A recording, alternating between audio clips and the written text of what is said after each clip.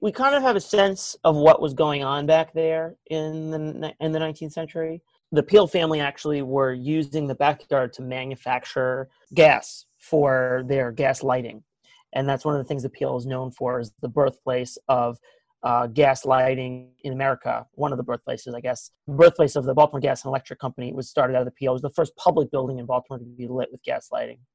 And so we know that there was a kind of a rudimentary gas manufacturing apparatus back there that the Peales were using to make the stuff from coal. And so it would be really interesting if we could find some sort of evidence of that operation.